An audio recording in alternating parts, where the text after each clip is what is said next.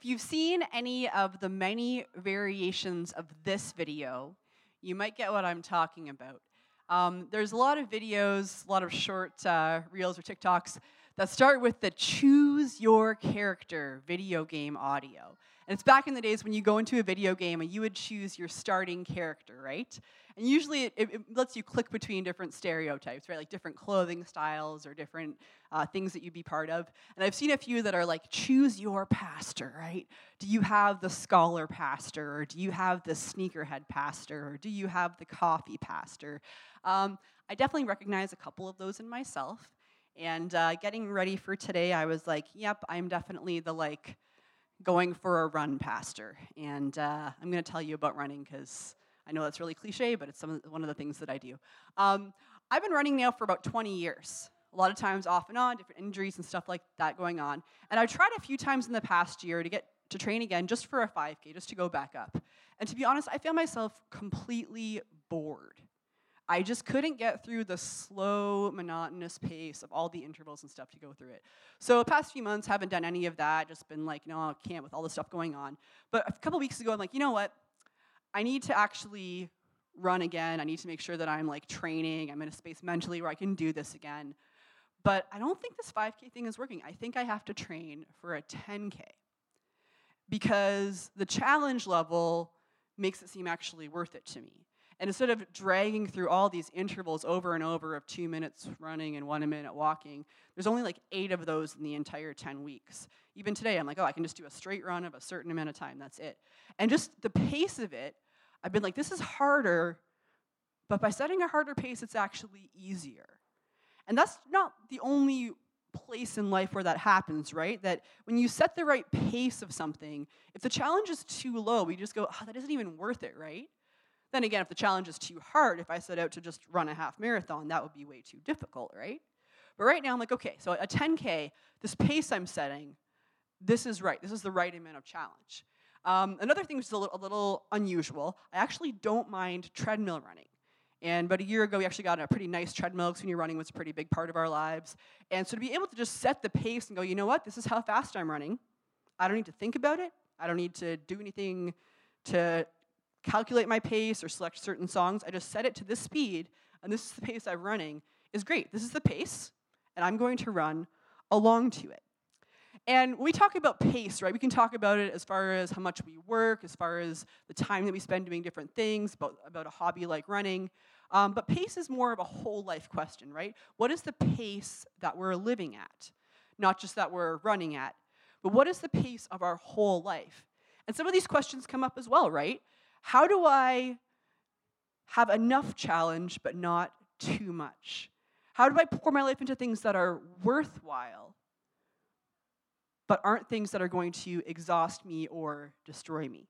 And so when it comes to God's mission in the church, the big question is this, right?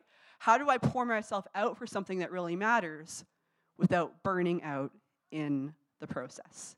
And as we've been going through this series called The Missional Life, and we've been working with the sermons they have, this is another one I'm like, the content here is so good, right? I think no matter what your age is, your life stage, we have different reasons to connect with different parts of this. And this question of how do I pour myself out for something without burning out, this is relevant if you're in high school, and this is relevant if you're a parent, it's relevant if you're retired. How do we do something that is significant, that is worth our effort, that is worth what God's called us to, without burning out in the process? So listen to the words of Paul here, writing to the church in Colossus. And pay attention, it starts about halfway through, to the pace words here. Here's what he says, starting in Colossians 1:24. Now I rejoice in what I am suffering for you, and I fill up in my flesh what is still lacking in regard to Christ's afflictions, for the sake of his body, which is the church. I have become its servant by the commission God gave me, to present to you the word of God in its fullness, the mystery that has been kept hidden for ages and generations, but is now disclosed to the Lord's people. To them, God has chosen to make known among the Gentiles the glorious riches of this mystery, which is Christ in you, the hope of glory. So now we start getting into some of the pace language here. He is the one we proclaim, admonishing and teaching everyone with all wisdom, so that we may present everyone fully mature in Christ. To this end, I strenuously contend with all the energy that Christ so powerfully works in me. I want you to know how hard I am contending for you and for those at Laodicea, and for all of those who have not met me personally. My goal is that they may be encouraged in heart and united in love, so that they may have the full riches of complete understanding, in order that they may know the mystery of God, namely Christ, in whom are hidden all the treasures of wisdom and knowledge. That's Colossians 1:24 to 2:3, and that's the kind of the central passage of what we'll be going to for most of this. So the question is, right, how do I set my life where it's worth it, where I can pour myself out for what God's called me to do, where it's something that is engaging but not destructive? How do I set my life at a kingdom pace? How do I pour out myself in my life for something that matters without burning out in the process? Now, Jared and I have had the privilege to grow up in small cities and live in big cities and kind of settle in here in kind of this medium small one. So we've been in places where there's 30,000 people and places where there's millions of people. And we find that depending on where we live, a lot of times the pace is set by the city, right? That in Toronto, it can be a lot more go, go, go. And here it can be more like, well, just, chill out and go to your camp, right? That where it surrounds you often can set the pace of your life. And so the different extremes we can find ourselves in, right, depending on our circle of friends, the city that we're in, the life situation, one extreme can be a fatal pace. When we are living too fast, when we are going to burn out and there is too much stress for what we've been made to do. There's some passages here we're going to read in Matthew and John that relate to that.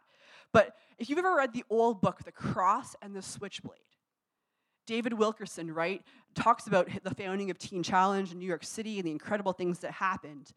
And again, it's beautiful, right? But at the end of it, you have these people who are working for Teen Challenge, and they say this phrase, which I find really alarming. It's, I want to burn out for God. And I get to this page, and I'm like, no, don't do that. Like, we need you around for the long haul. We don't need you to go for 3, 4, 5 years and like work really hard and burn out and destroy your family and your body and your relationships in the process. We want you to not burn out for God. And I've shared this before, but it's interesting to me how his great-nephew, Rich Wilkerson Jr., now leads a church in the States and reflects not this idea of burning out for God, but a really like sustainable, healthy, sacred pace, like somebody who really works hard for God, but also knows how to rest. Because generationally, people have realized that like there's this beauty in sacrifice, but we don't want a fatal pace. We don't want one that lets us burn out for God in the process. Because if we have a pace that says, I got to be crushing it, I got to be killing it, I got to be kind of using this violent language for how I approach life, right? Underneath that is not the ideas or the attitude or the teachings of Jesus. More likely, if we have to be crushing it or killing it all the time, there's some unbounded and unlimited desire here for achievement or for perfection. The idea that you're responsible for everything. Maybe that you have to perform at a really high level in order to get certain results. This efficiency and control, which none of these are bad things, but if they become our driver of our pace, that's beyond what God expects of us. We want to do something, and that's healthy to have ambition. We've got a whole sermon talking about ambition later on in this. But it can so easily become an idol when we want to set our pace by just all the things we want to do. It becomes burnout. And Jesus addresses this in Scripture, right? In Matthew 6, verse 32, he says, don't worry, saying, what will we eat? Or what shall we drink? Or what shall we wear? And he uses a technical term here. If you're not Jewish, if you're following one of the other religion, that's just a pagan. That's a technical term. He says, for the pagans run after all these things. But your heavenly Father knows that you need them.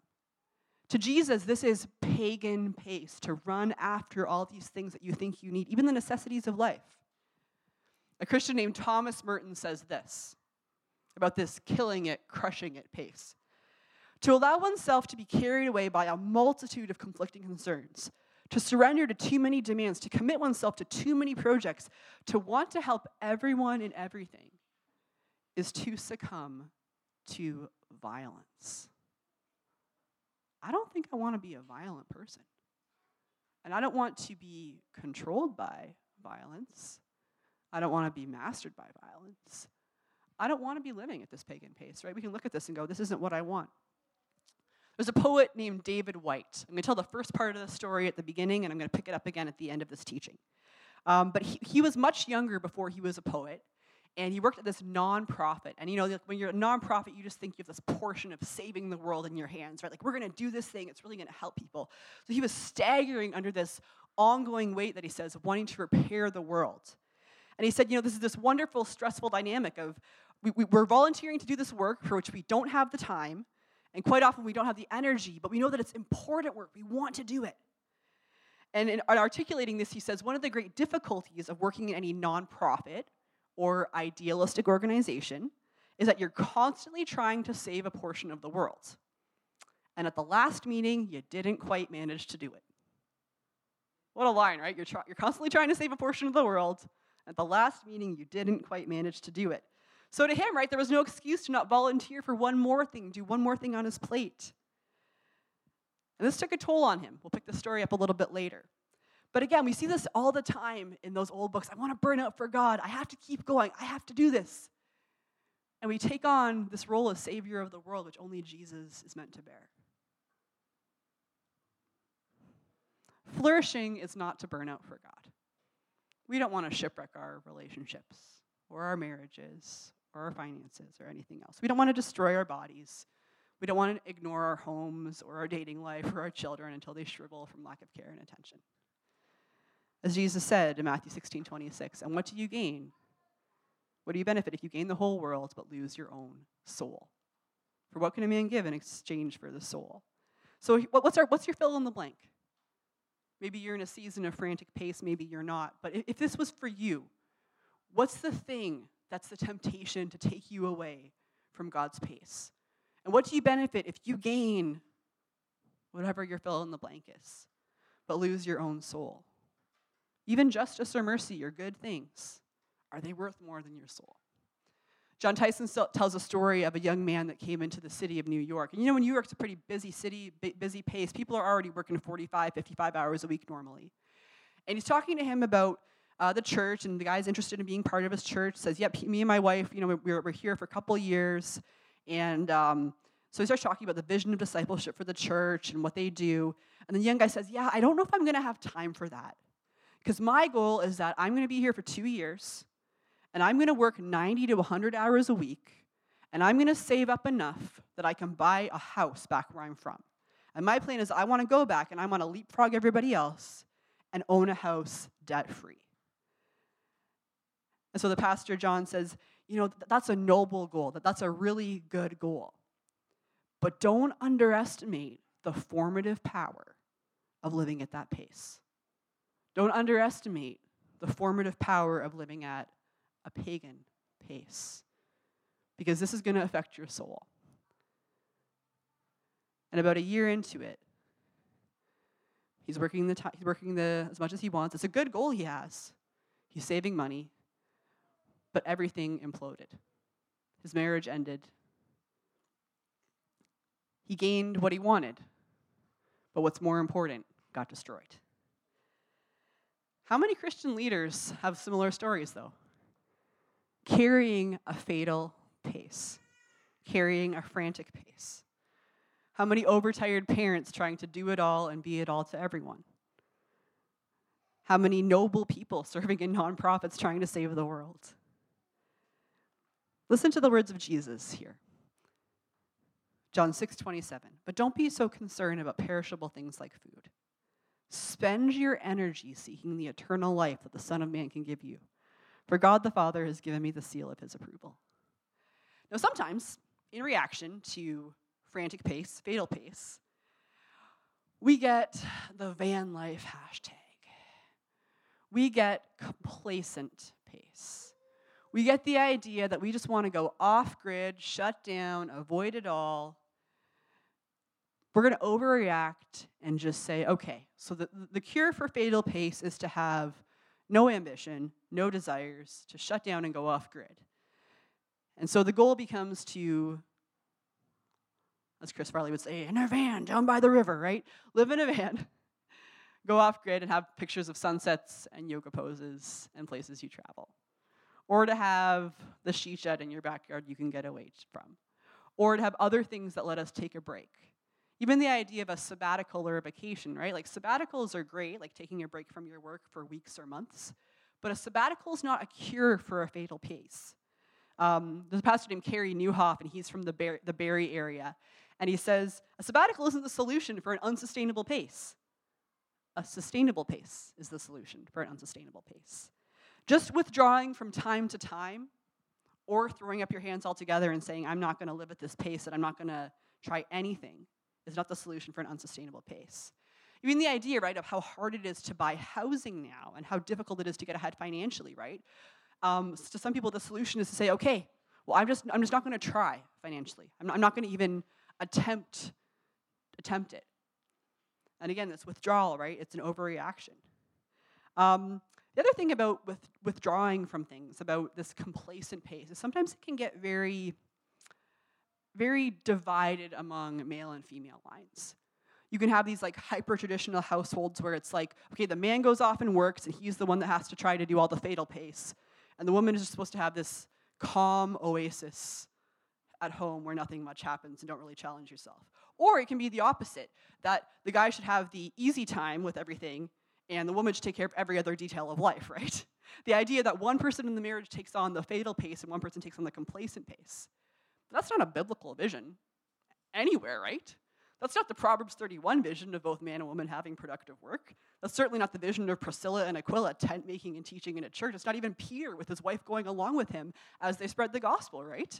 And so this idea of one person in a relationship gets the fatal pace and one gets a complacent pace, that's definitely a cultural thing, which is very far from the biblical vision. As the middle class, though, one of the ways it often manifests, one of the ways it often comes out, is this obsession with balance, living a balanced life. And this is a term I've used before, and I've certainly fallen into the trap of thinking of this way. But John Ortberg has a very challenging quote on this, which I think makes a really important distinction. John Ortberg says this: in our time, the great quest is for a balanced lifestyle. Ask most people in American society today, or Canadian, what they're after, and they will say something about the need for balance. Even so, balance is not the holy grail, because a balanced lifestyle is not an adequate goal for which to devote our lives. The problem with that goal is not that it's too difficult, but that it's too slight. The problem with the goal of balance is it doesn't allow much room for people in desperate situations, those in crisis or the poor or the oppressed. It's a pretty middle-class thing to seek balance, right? At a deeper level, though, and I think this is a really key part, the paradigm of balance simply doesn't capture the sense of compelling urgency worthy of human devotion. We're made for more than balance. It's largely a middle-class pursuit. It lacks the notion that my life is to be given to something bigger than myself. It lacks the call to sacrifice and self-denial, the wild, risky, costly, adventurous abandon of following Jesus. And before I read the next part, I was just thinking, as he's talking about this next part, if you ask kids in Gaza or Israel right now what they want, or what God calls us to do, I think their answer is going to be more than balance, right? It's going to be, what's a Christ-like response to the things going on in our world? So Ortberg continues, ask hungry children in Somalia if they want to help you achieve balance. And you will discover that they were hoping for something more from you. And I believe that deep down, all of us, we're hoping for something more from ourselves. So is God. Jesus never said, if anybody wants to become my followers, let them deny themselves, take up their cross, and lead a balanced life. He said to follow him. He wants us to do what he would do if he were in our place. Because balance is often a luxury of the privileged. And as the author of Hebrews says, God's made us for more than the easy road. Hebrews 6 says, we want each of you to show the same diligence to the very end, so that what you hope for may be fully realized. We do not want you to become lazy, but to imitate those who through faith and patience inherit what has been promised. So we have an overreaction here, right? Fatal pace can go all the way down to complacent pace. All the way down to where self-care turns into self-centeredness, right? So what's the solution to this? Now you're a smart group of people. I'm sure you know that if I say this is one extreme and this is the other extreme, what does it mean to live in the middle? Is it just something that we came up with? A guy named Terry Roper, who's a business person, he came up with a term here, and he said, the solution, what God calls us to, what we see in scriptures, which we'll read some of those scriptures, is sacred pace. This is the pace of Jesus, right? of purpose, of accomplishment, of doing what needed to be done, of having the Father's attention first and the Father's scheduling of his time first, but never being driven by those things. Only called to what God called us to do. So sacred pace, the phrase here that they've written it as is walking and working with God under the leading of the Spirit. Following the Holy Spirit step by step, keeping in step with the Spirit. That's sacred pace. And so we have verses here like Colossians 1:29 that we just read. To this end I strenuously contend with all the energy Christ so powerfully works in me. Not my energy, but Christ's energy as he moves me. Be very careful then how you live, not as unwise but as wise, making the most of every opportunity, because the days are evil. Therefore, do not be foolish, but understand what the Lord's will is. Do not get drunk on wine, which leads to debauchery, but instead be filled with the Spirit. In Galatians 5, since we live by the Spirit, let us keep in step with the Spirit. There was a Christian musician named Rich Mullins, and he passed away a few years back. If you listen to his songs, he loves some instruments like the hammered dulcimer, like really like interesting sounds. But there's some songs like Awesome God that he wrote where the choruses are really famous. And there was another one called Sometimes by Step where the chorus was, oh God, you are my God, and I will ever praise you. And I will seek you in the morning, and I will learn to walk in your ways, and step by step you'll lead me, and I will follow you all my days. That's sacred pace. That's being in step with the Holy Spirit. Because Jesus operated at a sacred pace. He was never in a hurry. We see at the end of his life as he went to the cross, one of the only times we see Jesus in stress and emotionally distressed. When you look at the trajectory of Jesus' ministry, of his pace, sometimes he had a really punishing travel schedule. He'd be up early in the morning talking to God, but he'd also tell his disciples, come away with me and get some rest. And then he had the margin to see people that needed something and say, okay, I have compassion on you and I can follow what God is saying to me to minister right now. He was in step with God leading him.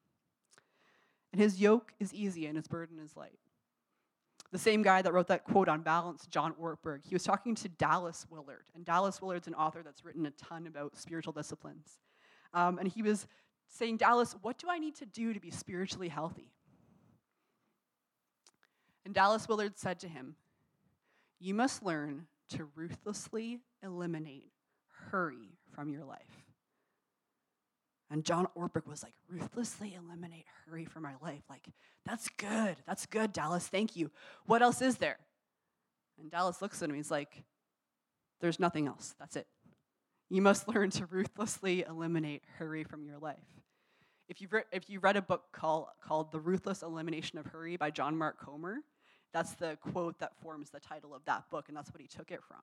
Because he talks about this is the pace of Jesus. When somebody talked to Dallas Willard and said, what's the one word you use to describe Christ? Do you know what Dallas Willard said? Relaxed. Jesus wasn't frantic. I mean, he was purposeful, but he wasn't rushing. He was at the pace of the Holy Spirit, walking and working with God under the leading of the Spirit. Many of us are tired and burning out because we're doing things with good intentions that God never asked us to do. Or we're feeling an inertia and a frustration and a restlessness that comes from not pushing ourselves far enough. There's a graph called the human function curve. And it basically shows us that, this is just a science thing, I think this is the image from about the 70s, when one of the first times that they showed it. But it basically that when we function best, it's not when there's no stress in our lives, right? It's not when there's nothing going on to push us. As the humans physically, mentally, we need the right amount of stress, what scientists call eustress. We need the exact right amount of stress where we can say, you know what?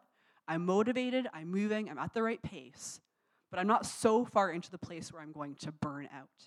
I don't want to live at a complacent pace, and I don't want to live at a fatal pace. I want to live as Jesus did, in the middle of that function curve, in a sacred pace, walking and working under the leading of the Spirit.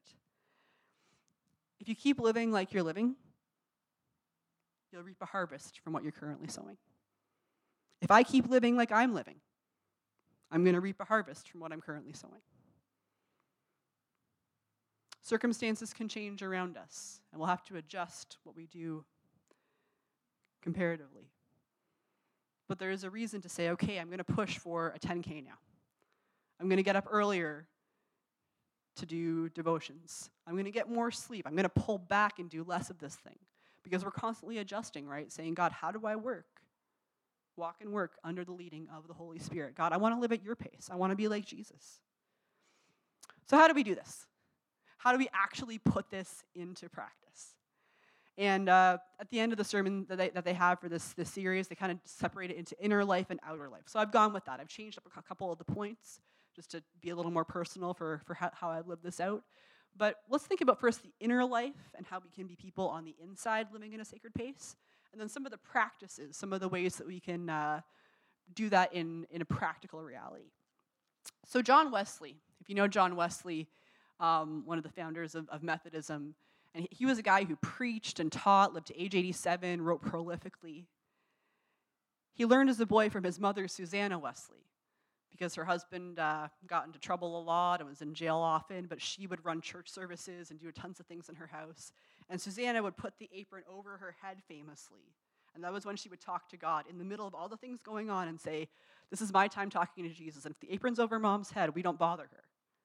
So her son, John Wesley, who lived to age 87, had this, again, punishing travel schedule, all sorts of things going on. He said this about his pace. He said, although I am always in haste, I am never in a hurry, because I can never undertake more work than I can go through with calmness of spirit. Never in a hurry. He died at 87. He didn't burn out for God. I'd like to be a John Wesley. One of these things that on the inside pushes us towards a sacred pace is a kingdom vision. Do we have a vision for what God wants to accomplish through our life? For what the kingdom of God is, for who God is, and what he's called us to do? God, if you say, God, what do you want to do in Sault Ste. Marie, in my job, in my relationships? How am I supposed to bring about the flourishing and witnessing to you and being part of what you've called me to do? Or has that been corrupted by a vision of the world from somewhere else? Am I deciding to run at a pagan pace or a complacent pace or chasing things other than the kingdom of God? Am I spending myself doing things that Jesus never asked me to do? That's where the personal calling comes in. Because God will give grace for things that we are called to do. If I decided that I was suddenly going to be a musician on the church stage, I could work really hard and I could do that, but it's not something that God's called me to or given me grace for. And so if I'm spending my time and my energy doing something which I am not graced for or called to, it's a lot different than the things that God's marked me for and gifted me for and called me to in my life. Of being a parent, of doing a job, of living in my neighborhood. And the places that you are in work and where you live and your friendships and relationships and the gifts he's given you are ways that God's given you grace according to your calling. And sometimes he speaks to us and says, this is what I want you to do. John Wimber was the founder of the Vineyard movement. And he's written lots of stuff and lots of stories about his ministry. But one time he was speaking at a conference. And he's talking to God. And he's like, I'm exhausted. And God, why am I here? And he felt the Holy Spirit say to him, I have no idea. I never asked you to do this. We can be doing good things for God, but if not the things that he's called us to and graced us for, we're going to reach exhaustion way faster. Last one by Carrie Nieuwhof today. Time off won't heal you when your problem is how you spend your time on. Time off won't heal you when the problem is how you spend your time on. This is the second part of David Whyte's story, the poet, who used to work at a nonprofit. And he said that, David Whyte said he's working in a low-grade messianic environment, that he had to try to save people all the time. And he said that the violent pace and excessive load were crushing him. So one night he reached a breaking point. And David Whyte returned to his apartment and invited a friend over. And this friend happened to be a Benedictine monk. So he's a Christian monk coming over to David Whyte's house. And as soon as he arrived, David Whyte just poured out his heart and said, this is what I'm going through, this is what's going on, I can't take it anymore. And so he's desperate for some kind of insight on how to restore his soul. And he talks to his friend, who's a monk, right? Thinks he has some insight and says, "Can you speak to me of exhaustion? Tell me about exhaustion." And so somewhat surprised, the monk looks at him and says, the antidote for exhaustion is not necessarily rest. And so David just gets more frustrated, what do you mean, not more rest? Is it more self-help? Do I need to do a technique? Is there something else going on, another practice? And he said, the antidote for exhaustion is not necessarily rest. It's wholeheartedness. You're spending a lot of energy worried and scattered among many things. Like Jesus said to Martha, right? When she was worried and frustrated about many things.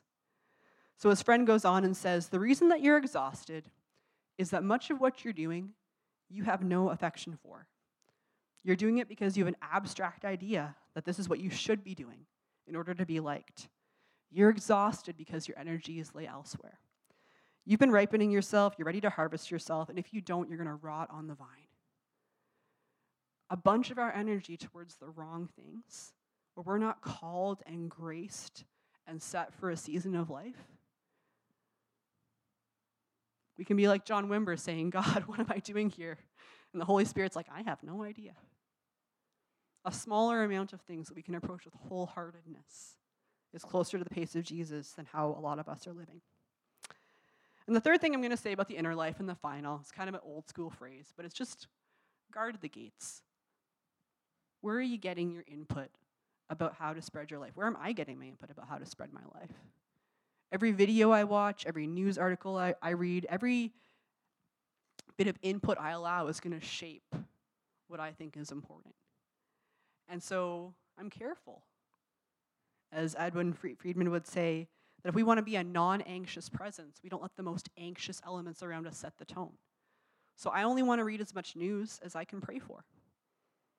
I want to be careful that the Holy Spirit and my family are the ones who are speaking to me the most closely in the Word of God before I let other voices speak to me. I want to limit my intake of social media. I want to guard the gates. Otherwise, my pace and my focus of what's important is going to be spread out.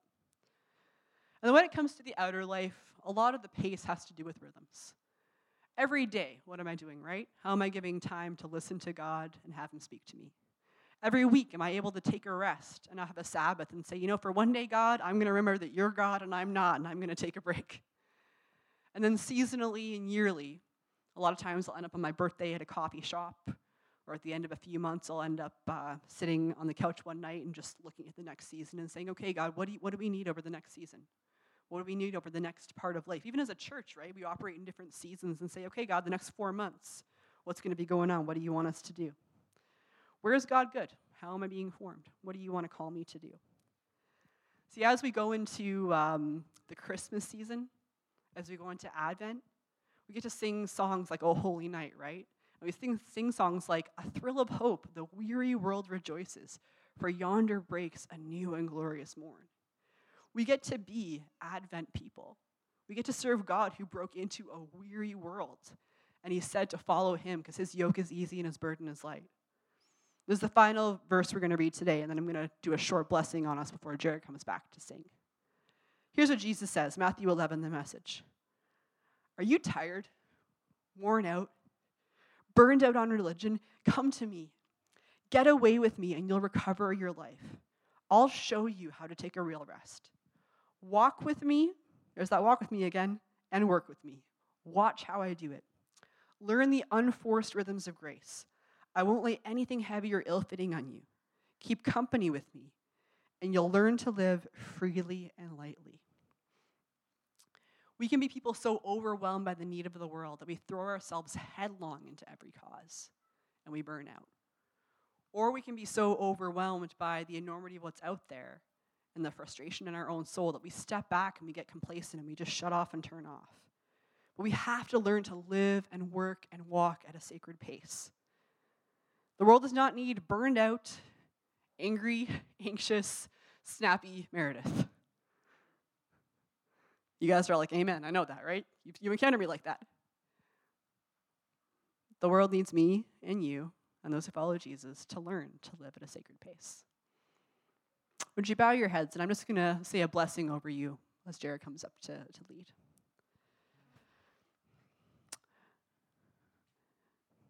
May we set aside the frantic pace and complacent pace and lay them down at the feet of Jesus. May we grow in following a sacred pace as we follow Christ together. And may we witness to a weary world who Christ is, and that his yoke is easy and his burden is light.